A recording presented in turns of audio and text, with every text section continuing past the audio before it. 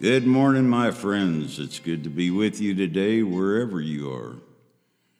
I've entitled today's message, The Right Stuff. Today's message comes from the Gospel of Mark, chapter 1, verses 12 and 13. Mark chapter 1, verses 12 and 13. And while you're turning there, I just want you to know that even though you're not here with us this morning, you are loved, you are missed, and we pray for you whenever we meet.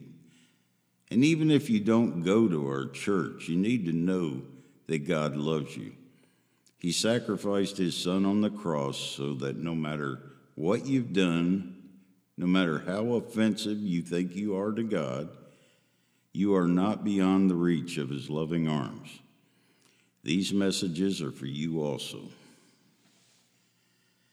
Today I'm sharing with you only a couple of verses from the greatest story ever told. This is the third week, and we're still in the first chapter of Mark and only on verses 12 and 13. That may seem uncommonly slow to you, but the Word of God is so rich with God's wisdom that scholars have written volumes on just these first few verses alone. One might say that you are getting the Reader's Digest version of the gems of God's Word. Mark is an eyewitness to God's glory in the person of Jesus Christ. He doesn't give us a lot of background information like the other Gospels do. He focuses purely on the actions of Jesus Christ and gets right to the point. In many ways, the other gospel writers fill in the gaps left by Mark's writings. So if you're into action stories like I am, the Gospel of Mark is for you. Beginning with verse 12. At once the Spirit sent him out into the wilderness, and he was in the wilderness 40 days, being tempted or tested by Satan. He was with the wild animals, and the angels attended him. Thank you, Jesus, for your word.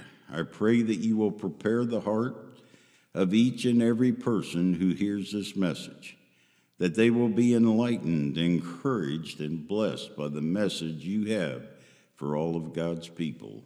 Amen. Now, Jesus has just been baptized in the Jordan River, and Mark says that immediately the Spirit sends him out into the wilderness. The King James Version says that the Spirit immediately drives him into the wilderness. Mark uses the Greek word ekbalo, which literally means to eject, expel, or send forth with great energy.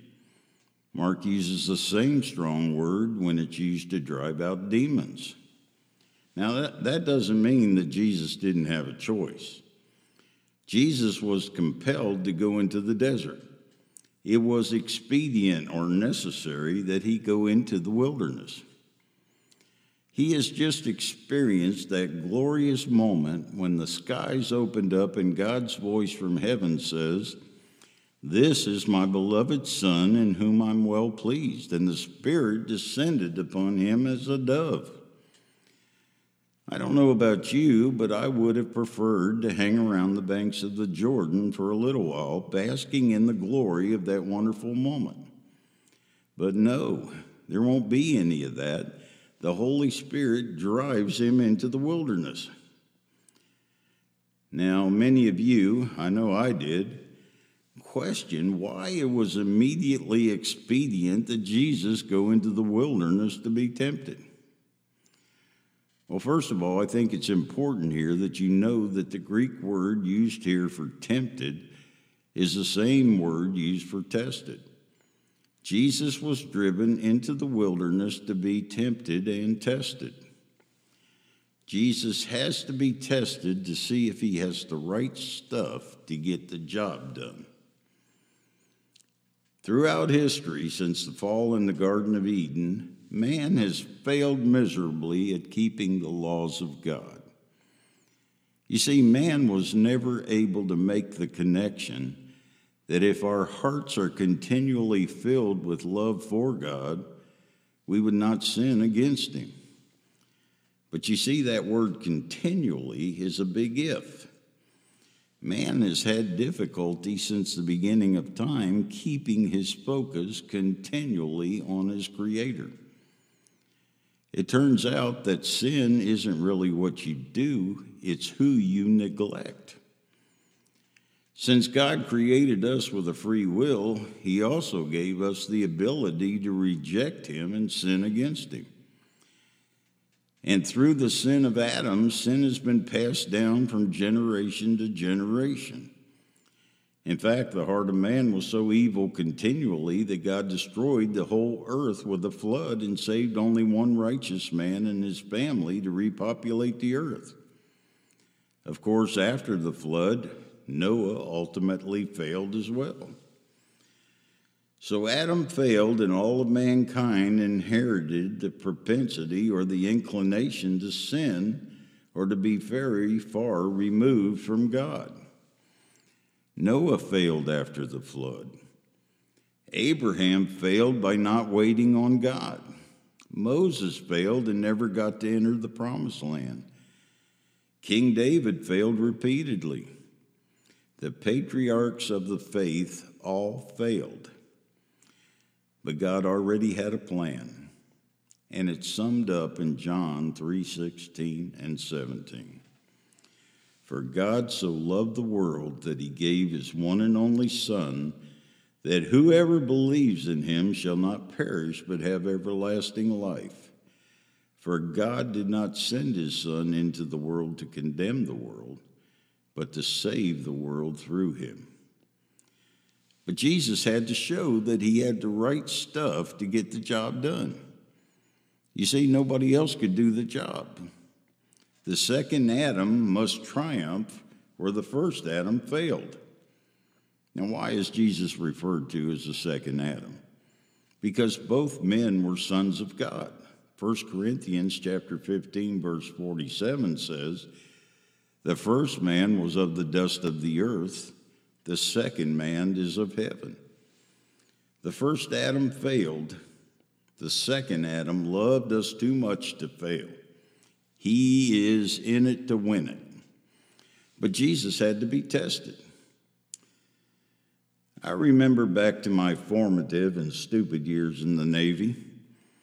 I had previously spent 3 years in the Army as a paratrooper, so after enlisting in the Navy, I heard that they were doing pre-qualification testing for the Navy SEAL program at the base gymnasium. I'm sure most people have heard of the Naval Special Forces groups called SEAL teams for sea, air, and land. Well, this pre-qualification test was physical, followed by an interview.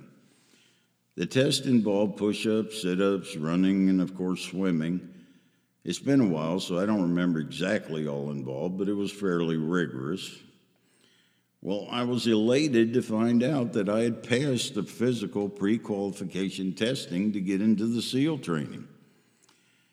Then I was called in to interview with the SEAL recruiter. He explained that I would have to give up the 2 years of advanced electronics training that I had enlisted for in exchange for my 6-year obligation. And if I washed out of SEAL training, I would get about 8 weeks of training in some job specialty and still have to serve the 6-year obligation that I had enlisted for, but without the advanced training that had gone along with that obligation. Now, the whole reason I joined the Navy was to have a career in electronics. While the idea of being a Navy SEAL was very appealing to me, I wasn't committed enough to make the sacrifice. And I washed out mentally before I even started. In hindsight, I was glad I did because that electronics training paid off in dividends throughout my career and even in the civilian workforce when I got out. Years later, I realized I had made a smart decision because I realized that I did not have the passion for the types of missions that the SEALs take on, and I probably wouldn't have had the passion to complete Hell Week, where you are physically and mentally tested to your limits. Now, any SEAL commander will tell you that the battle is won mostly in the mind. Few wash out because they're physically unable to complete the training. The only thing that will enable you to be victorious when tested to the limits of your endurance is that the passion of your convictions is greater than the trials you face. I would have loved to have worn the uniform of a Navy SEAL, and I would have loved to wear that trident insignia that tells the world that I was one of the few. But I knew that my drive and my commitment was superficial. I did not have the right stuff to get the job done. Jesus was driven into the desert. The Spirit urged him on with great energy. It was expedient that he was tested. Jesus was tested mentally, physically, and spiritually to the greatest limits of man. Many people read the Gospels and they come to the conclusion that Jesus fasted for 40 days and then was given 3 great temptations by Satan. Jesus was tempted and tested continuously for 40 days over and over again while hungry, tired, and vulnerable. Any prior prisoner of war veteran will tell you that when you are deprived of food and sleep for just a few days, you can be broken. Jesus had to show that he had the right stuff to get the job done. Although he was fully God, he was also fully man. If he wasn't victorious as a man in the wilderness being tried and tempted, he wouldn't have made it to the cross. Did Jesus have the right stuff to get the job done? You see, he went into that desert armed with the Word of God and the right relationship with the Father that enabled him to take everything that Satan and the world had to throw at him for the next 2.5 years. I can almost hear the Father saying to him, "You've got this, son. We're going to go through this together. I know this is going to be tough, really tough, but I'll be with you all the way. I'll never leave you nor forsake you. Satan is no match for us. I've already prepared a special place for him when all this is over." Those trials and temptations prepared him for the journey to the cross. Have you ever considered the training the astronauts go through when preparing to go into space? They're pretty much on their own when they get up there. They're going into a territory that they have never been before. They will experience sensations that they have never before experienced, possibly encounter failures that have never occurred before, while being all alone hundreds of thousands of miles from Earth, and sometimes without even a communication line to Earth. They are tested in every way conceivable to see if they have the right stuff to get the job done.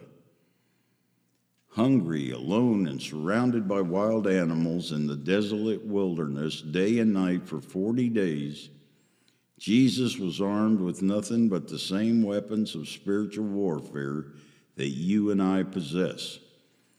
But he was holiness incarnate. He was the Word made flesh. He could have called down legions of angels to surround him and protect him from animals and the tauntings of Satan. But he knew how important it was that he be victorious as fully man. He gave up his superpowers to endure those trials and temptations as a man. It was important that he remain victorious through all the temptations and trials that Satan mustered against him. He would go to the cross as a sinless Lamb of God, the only man on earth who never sinned, and the only one qualified to satisfy the righteous wrath of God, having been completely obedient and faithful to the will of the Father. Perhaps you're going through some tough times. We all know someone that is experiencing great sorrow right now. We all know someone who is experiencing hardships. Perhaps they don't know how they're going to keep their house, their car, their job, or pay their bills. Today, we're dealing with consequences of sins that were never imagined before. Same-sex marriages, children being encouraged to question their sexual identity, teenagers altering their bodies to identify with a sex that they were not created to be, and even going so far as inventing a gender that heretofore never existed and really does not now. We live in a world that denies reality and creates chaos and confusion. Sadly, there are multitudes that are unknowingly being used by Satan to distort God's created order. Christian families are not immune from the influences of sin-sick fallen world either. The author of confusion has had thousands of years to perfect his craft. None of us are capable of winning this war on our own. It's only through the power of God's word, prayer, and fellowship with one another that we can have the right stuff to get the job done. Perhaps you know someone that just needs a hand up instead of a hand out. Maybe they just need someone to come alongside of them and say, "You got this." Nobody enjoys a trial when they're going through it. But if we just learn to lean on the one who has been there and trust in him, we will come through this trial victoriously and be stronger for it. Jesus has promised to never leave us nor forsake us. When we obediently trust in him, we have the right stuff to get the job done. Father God, I know there are hurting people in our midst. There are hurting people outside the walls of our little church, people that are at various stages in this journey of faith, who may feel that they have little or no faith left. Some feel that they have been abandoned by you, or they have never felt your presence at all. But God, I pray that you would make each and every heart receptive to the Holy Spirit who draws them to you. May they feel your presence and your overwhelming love for them in whatever trial they're going through.